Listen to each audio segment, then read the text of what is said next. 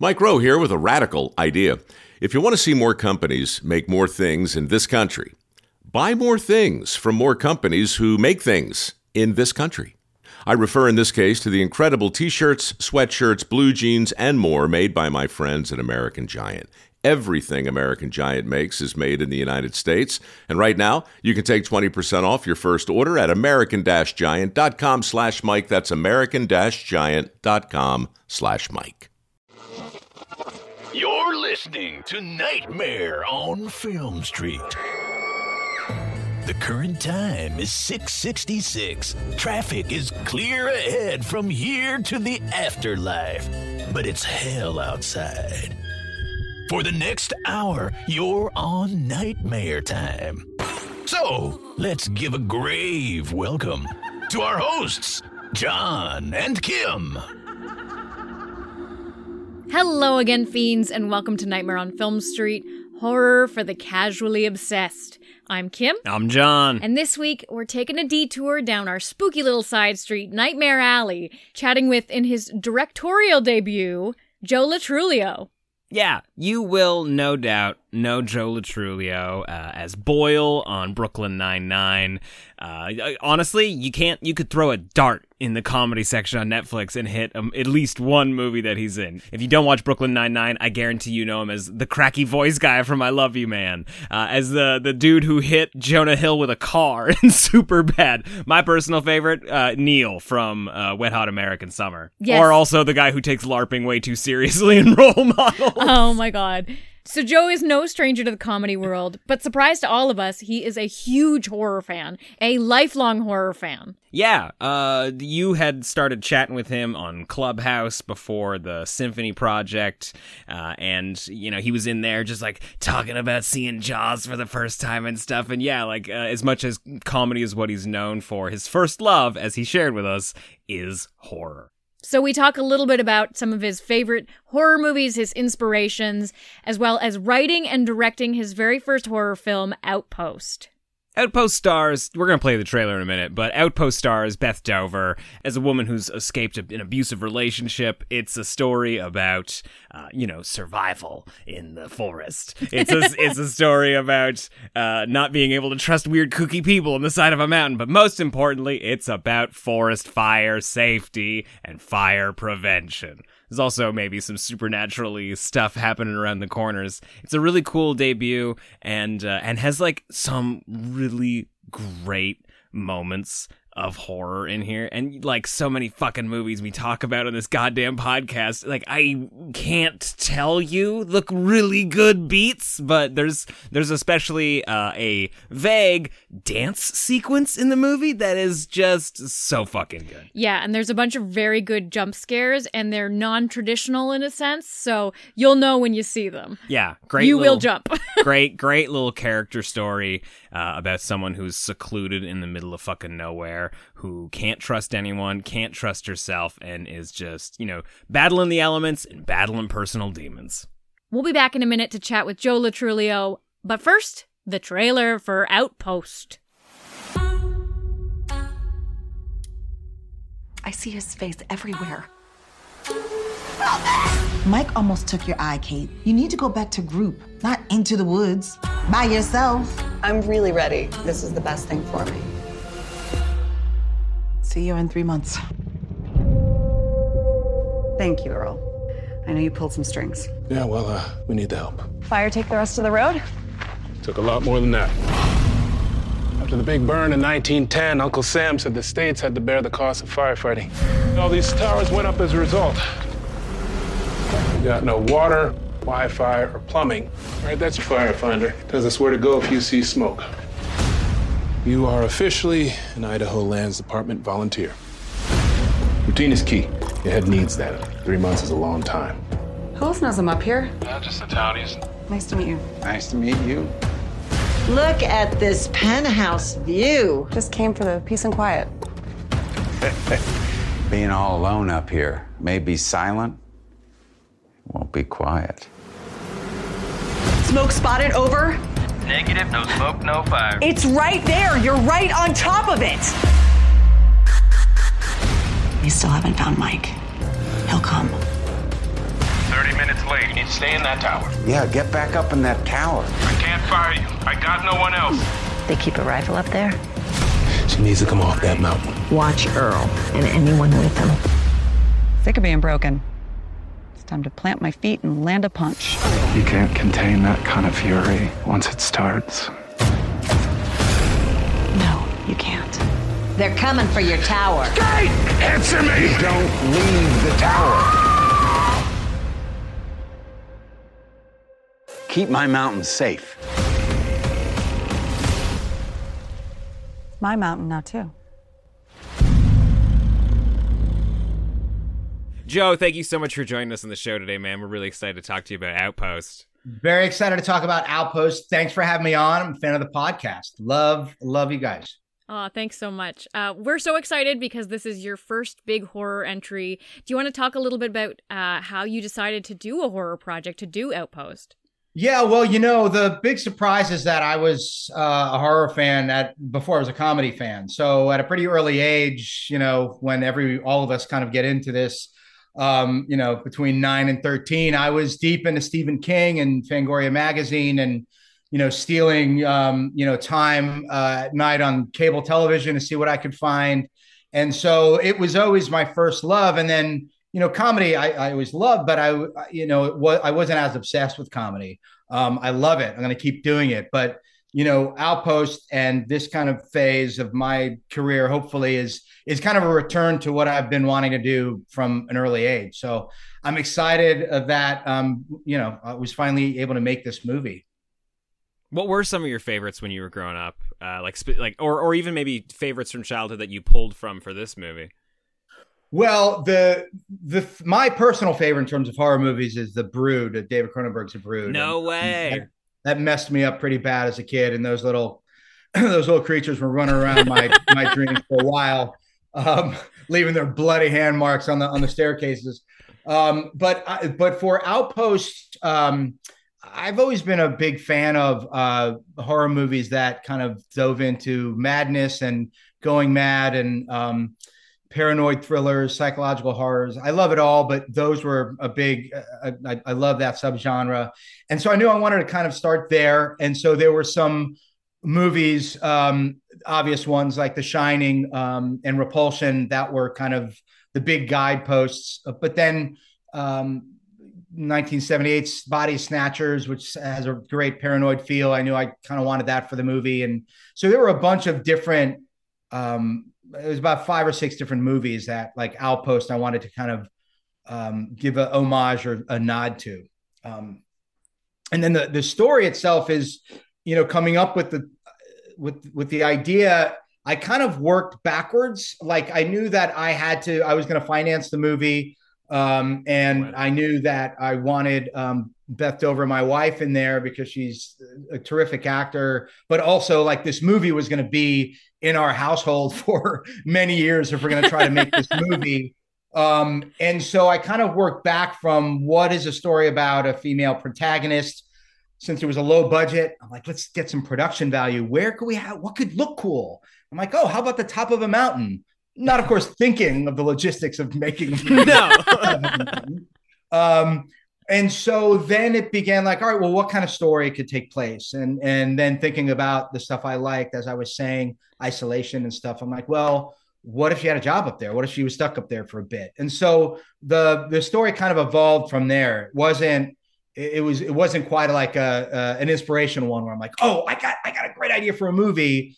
It was like, these are my parameters. What cool, unique story could I create from that? Yeah, and you wonder watching it too, because the Outpost itself is such a unique location. It's so perfect for a horror movie because it's isolating and it's kind of scary. Being out in the wilderness is scary. For sure.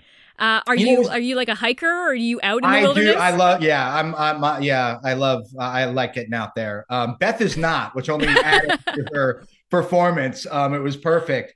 But yeah, I loved the location. It took quite a long time to find it. I think I wrote the first draft in spring of 2018. We shot in the summer of 21.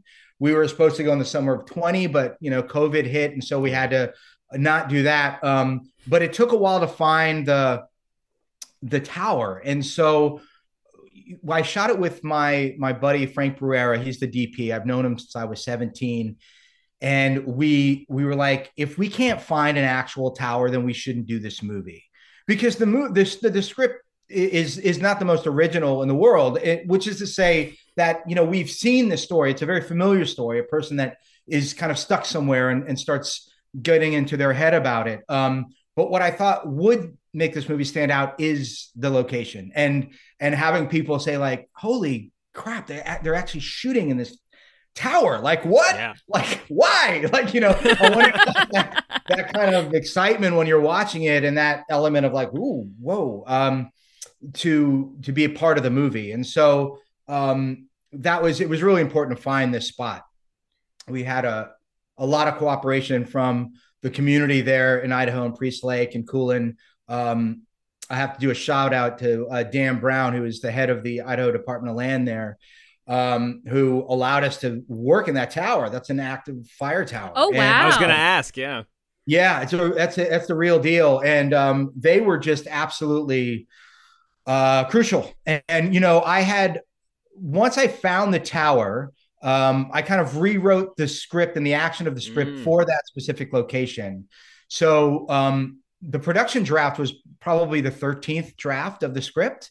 Wow. And there was about 5 versions that I wrote with the location that we shot at in mind. So a lot of the action at the top of the tower in the third act was written specifically for that tower. And there was a lot of stuff that I didn't think I was going to be able to do. I thought like, well, state agency is just going to be like, well, you can't do this, this, and that. And they were great. They were great. Cool. And they allowed my production designer, Jade Harris, to really go to town on the inside of that tower, both to kind of make it look nice and also to not make it look nice when we needed it to not look nice. And I was like, I couldn't believe it. They were just so great. Because in a community that small, if they don't want you to be there, you're not going to be able to make a movie. And they were just terrific. I really can't say enough about all the people, all the locals there were just terrific. That's cool. Is the tower actually as isolated as you make it feel in the movie? Yeah. Like, is it that far from the store or the town? The store is. It takes an hour to get up to the tower. So it's 6,300 feet. And we lost an hour each day. So we lost 2 hours of shooting time. Light wasn't a problem because we shot in the summer in the north. And so it was light out until about 9:30 or 10 at night. But we had the restrictions of 12-hour days. So we spent about 8 days on the top of that mountain. And if you kind of do the math, we lost about 16 hours. So we really shot this movie in 15 days, not 16 days. Wow. Is everybody like really fit now from having to lug all the everyone's really fit. Like we were worried a little bit about like altitude sickness and whatnot. Becky Ann Baker didn't have altitude sickness, but she was a little woozy. And even Beth was a little like, whoa, because the tower would move.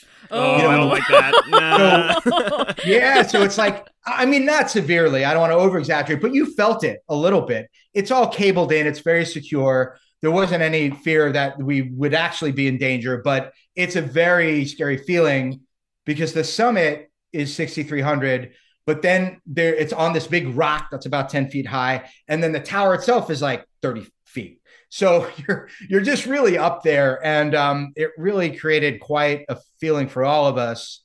We were also, for safety reasons, we couldn't have more than 5 people at the top.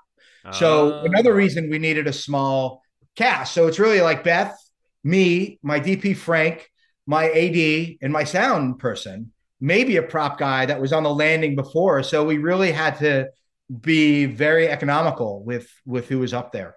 Yeah. Well, plus it's a tiny little space too. So you really can't have a lot of people, whether you want them there or not.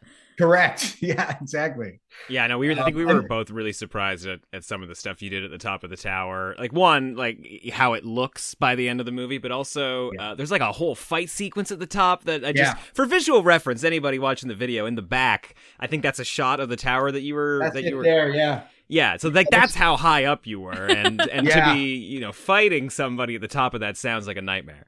It was very exciting, but I'll say that sequence Well, for one, we obviously we had a terrific stunt coordinator, Mallory Thompson, who we worked out the choreography on Scouts a couple days before, and then also taped out the dimensions of the floor plan in the balcony, like in the room, just at the hotel, and worked a little bit there. So when that shoot day came, we knew exactly what we were going to do. However, it was at the end of the day, we were a little behind. We had about an hour to shoot that entire sequence. Wow. And it was also that day, at that moment of the day, incredibly windy. The gusts were going about 25 to 30 miles an hour. And you can tell when you see it, a lot of the stuff there's blowing around.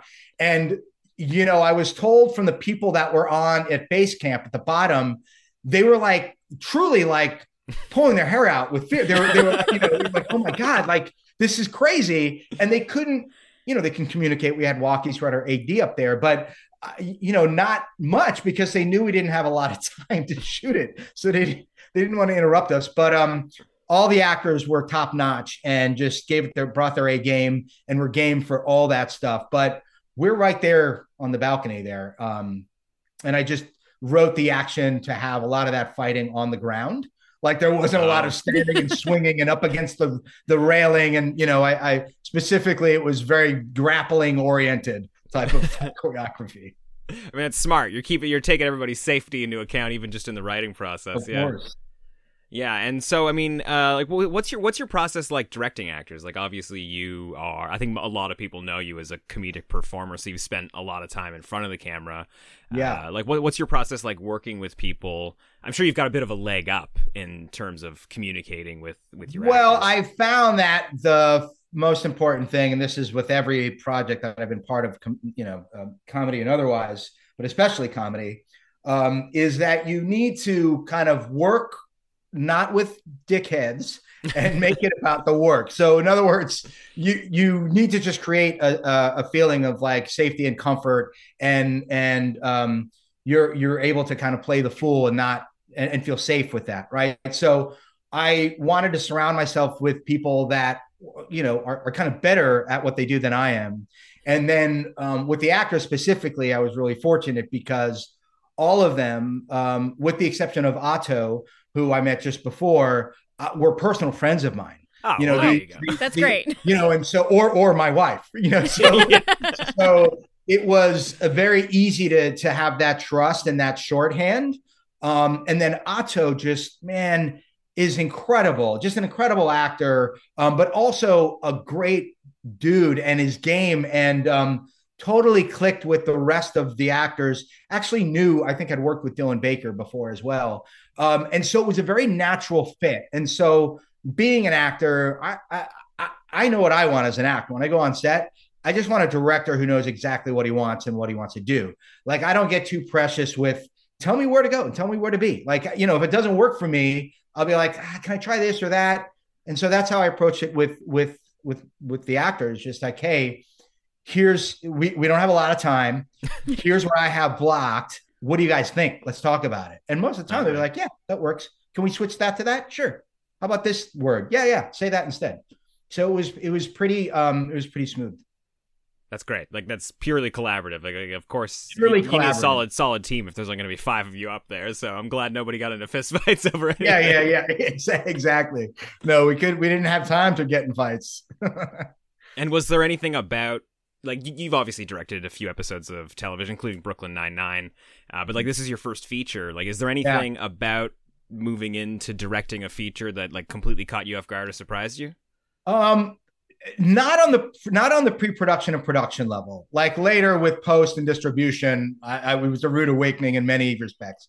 But I had a pretty good handle on that stuff. Having been on set for a while, I've been writing since I was pretty young. My work with the State, the comedy group, like taught me kind of structure and sketch structure, which are just kind of bringing that out into a 3-act structure and a feature. And so I kind of used a lot of those tools that I had learned there with making the feature. I think the main thing that I learned with the feature is getting enough sleep and just really over preparing. just preparing. That's really what because directing I've found is just problem solving. It's like problem solving and delegating jobs to other people that are better than you at what they do. And so you can't, although I think all directors have an element of control freakishness in them. You can't really be control freak. You have to understand that like you can't do it alone. And the more you can prepare, the more you can kind of leap off that and say like, all right, that's not going to work. We had that a couple of times with some scenes, but Frank and I did a shot list for like a year, before we went up there, just so, and we knew that we weren't going to be able to do all of it, or that it would have to change, but you feel so much better once you have the shot list, and also just kind of talk about like the visual language of the movie. What is the, we had a lot of high angles, and because of that tower, I knew a lot of what we were going to do was going to come from above, as well. That was the other thing, Kimmy, you were talking about how the tower is a character, and we actually named her. We actually hanging out. And her name's Lucy, and we would always refer to the tower as Lucy. And it was in the script, and it was in the cut for a long time, but it was kind of bumping up a little bit of the momentum of some of the scenes. But it was important to have a name for her, and it was a her, because there was connections that we were trying to make between Kate and the tower, and kind of a kinship and an unspoken energy and connection between two of them who were of feminine energies. And so we, unfortunately we couldn't keep that detail, but hopefully a little of that like bleeds into it. Yeah, well, you do kind of feel that for her, like early on in the film when she's experiencing, like she's going through some trauma of her own, and she's very raw and fresh in it. And you want her to run back up to her tower when stuff is happening. You're like, get back in your tower. Yes, for sure. Yeah. Yeah, no, it's funny. This is that something you do in your personal life? Because like I know we name run up the towers. Yeah, run up to towers. Run away to my tower. Yeah. I don't know why we name, like, we have a shelf in our pantry that we have a name for. I don't know why. I love that, and it's been with us like a family member. Well, it's named because it was like an IKEA shelf, and we've just been calling it by its IKEA name because it just feels like it's its proper name. Yeah, but we have names for our car. We have an RV that we used to go to film festivals. We call her Georgette. Do you name stuff around your house? I mean, none that are coming to mind, but I do like to kind of personalize things sometimes. I don't really have an example, but I hear what you're saying. Like with using Lucy as a tower, like it just kind of brought out a connection with an inanimate object that is it's just comforting. You feel like you have a friend when you're all alone, and that's always nice. Yeah, we moved to kind of like a rural spot, and it's where are you guys at? We're in Manitoba now. Yeah. Oh, so wow. we're in the woods. Yeah, we're in Canada's North Dakota, basically. Love it. We were not far from. I mean, where we shot was only 30 miles from the Canadian border. It was right there. Yeah, that was probably very close. We probably drove through it to get to a film festival. Oh yeah, probably. Yeah. Yeah, and it's crazy how scary it can be outside at night and stuff. And I think you did a pretty good job of highlighting that, even just with like, oh, there's a fucking just stray coyote here in the middle of the day. Did you guys have like bump into any wildlife while you were on set? We had heard there was talk that there was some black bear sightings. I did not see any. But believe it or not, up at the top of that summit, like I thought we were going to run into more wildlife. We had no injuries. We made our days. We were really lucky. We heard the coyotes. But we had to shoot during the day. Like there's no night. It's all day for night. There's only a couple of scenes where it's night, and because obviously we couldn't get any lights up there. And so, but that was a challenge and something that I really kind of love. I like daytime horror. Like Midsummer is one of my favorites. It was fantastic. And I know a lot of people don't like the movie Prophecy 1979, but I love it. And there's some like the Mutant Bear movie. And there's some like daytime stuff in there, which I love. So that was just a unique kind of challenge to not be able to use the night as a fear device. Yeah. So did you and Frank, like you said that you'd known each other since you were like 17. Yeah. Like were horror movies something that you guys shared when you were younger? I don't know so much about Frank. Not, I think he likes them, but I wouldn't say that he's a fan, and I don't think he was into them as much as I am. But Frank is a terrific cinematographer and just loves being able to kind of translate themes and symbols of the movie into how we can shoot the movie, and that played in a big part of the language of the movie as well. But I don't think he was a horror fan. No, I think that was kind of new for him. So you're like, come out to the middle of nowhere with me. We're shooting a horror movie. Well, that he loves. He's very much probably more so than I. Like, he loves that type of challenge. Like, he loved the challenge of making this movie. Like, he and I wanted to work together, but like, as I said, you just don't do. Nothing's been shot up there. Maybe a Jeep commercial has been shot up there, but that challenge. Frank is like me in that, like, well, if this ain't going to be hard and it's been done before, why do it? So I think that was a big dangling carrot for Frank as well. That's cool. Do you have something in mind? You don't have to give us any details or anything, but like, do you have something that's even more complicated that you're hoping to do again soon? Probably not on this level, but the next script that I have, I think will lean a little bit more into horror. It leans more into horror and sci-fi, and it's a creature feature, and so it's not. And I think it's it's not as physically demanding in terms of location as this. It'll be demanding in other ways for sure, but So I think unless we do Bride of Outpost, this does very well, and they're like, you got to do another one. We'll probably let Sundance Tower live on its own for a while. All right. Well, looking forward to seeing your remake of 1979's Prophecy. We actually have that movie on VHS. It's come up a few times just with people we've talked to in the last little while. I think there's I think it's a love or leave it. I've heard a lot of people kind of bash it a little bit. That's just okay. But I just, again, like, to kind of, go back to where I started the conversation, that was one of the movies that I saw at like 9 years old. And like, it just, whether it's like stands on its own as a great movie or not, like, it's just made an imprint with me. It's a nice little stamp of like, what is that bear? What is that thing? Wow. Did he just throw that sleeping bag into a tree? Way to go, Yeah, that's great. And when there's not a lot like it, so it's why it comes up a lot. And I mean, even eco horror as a kind of a concept, even just like natural horror, there isn't a lot of it.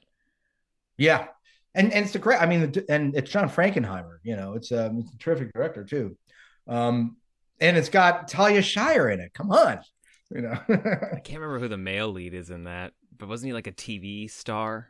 Yes, I'm forgetting his name is slipping. Yes, yeah. But it's totally a name you'd see on like Hollywood Squares or something. Like, I feel silly that we're not remembering it. Yeah. But that's really cool. I'm glad to hear that you're planning on sticking around in the horror space. That's great. For sure. I mean, I would love to stick around as long as people keep watching the movies. Yeah. No doubt. Yeah, and I mean, like, your cast is great. It honestly, I did not actually know before sitting down to talk with you. This was great when we were looking up a little bit, like getting names and everything. Yeah, did not know that you and Beth were married, but also kind of looks like it was a little bit of a couples retreat between you and the Bakers. Yes, I know. Isn't that amazing? I mean, I love that. So Dylan and Becky, I've just known for so many years, and they are such advocates of independent filmmaking. They are an adorable couple, but also are terrific actors, each of them, and love working together and love helping filmmakers. I almost said young filmmakers, which I am not, but like they have done like, so many student films, and they were just a pleasure to be, on set with, and they love kind of exploring Idaho and driving around. And then Beth and I, we work great together as actors. So we knew it would be pretty good as actor director, and it was. I think I made kind of an executive decision, and I was like, I think on location we should have separate rooms because it just helped each of us kind of play our roles in terms of the movie and not be husband and wife per se, and just be actor and director. And she could have her space and I have mine. And I think it really helped both of us keep our sanity and just kind of stay focused on the task at hand. I was really lucky with all my actors. I mean, they're all so good and brought so much to it. And there were some we had a couple of local actors. The two hikers that Kate, Beth Dover's character, runs into are actual firefighters with the Idaho Department of Lands. Oh, cool. The real deal. And they were so good, and they're great guys, Luke Sater and Johnny Cook. And they're also in there kind of doing like a fire safety segment almost, right? Like these are so like true. Don't do what these shitheads do in the woods. That's right. That's exactly right. That's exactly right. And they were just so game, and we got that response from so many of the people there. Like we hired the Jeep Club. This family, the Millwards, have a Jeep Club, and they were able to drive cast and crew, up the mountain. And that's fun. That's awesome. Yeah, I didn't want to end up like leaving that responsibility to a 22-year-old PA from Los Angeles. So they were super helpful. The whole community was great. Well, that's good too. At the end of the night, when you're all driving back down the hill, it's somebody that's maybe done it 200, 300 times. Yeah. Yeah, exactly.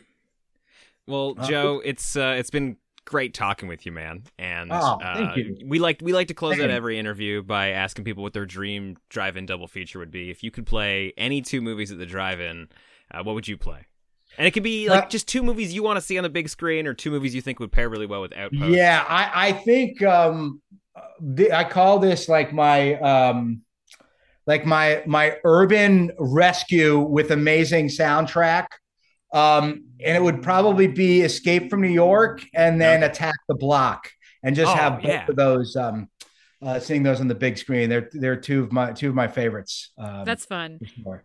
That would be a drive-in you'd want in the middle of a city or something. Yeah. Yeah, exactly. There's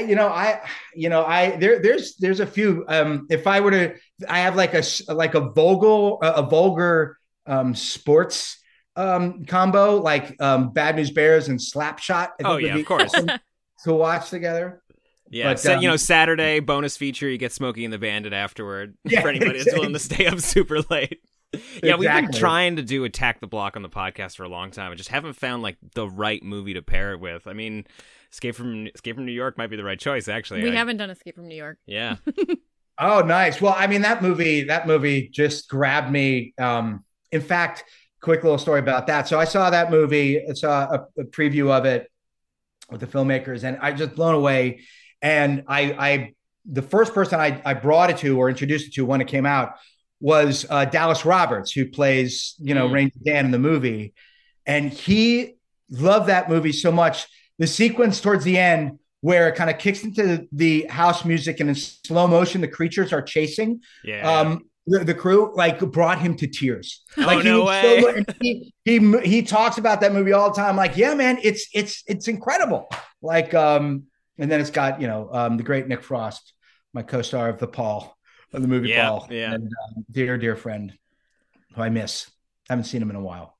Anyway, I digress. But great movie, Attack the Block. So where and when can everybody see Outpost? So Outpost will be coming to some select theaters, but everywhere on demand on May 19th. Apple, Amazon, all the regular spots. And then we will be in a couple of cities, but I think we're still finding which ones that is. But it will be available on demand everywhere. Cool. Rad. We should start saying the cool theaters. It's playing in the cool it's playing theaters. In all the cool theaters. Yeah. Get your art theaters near you. Yeah. Well, thanks again, Joe. Thank you so much for having me, guys. I really, really appreciate it. And it was great talking with you both.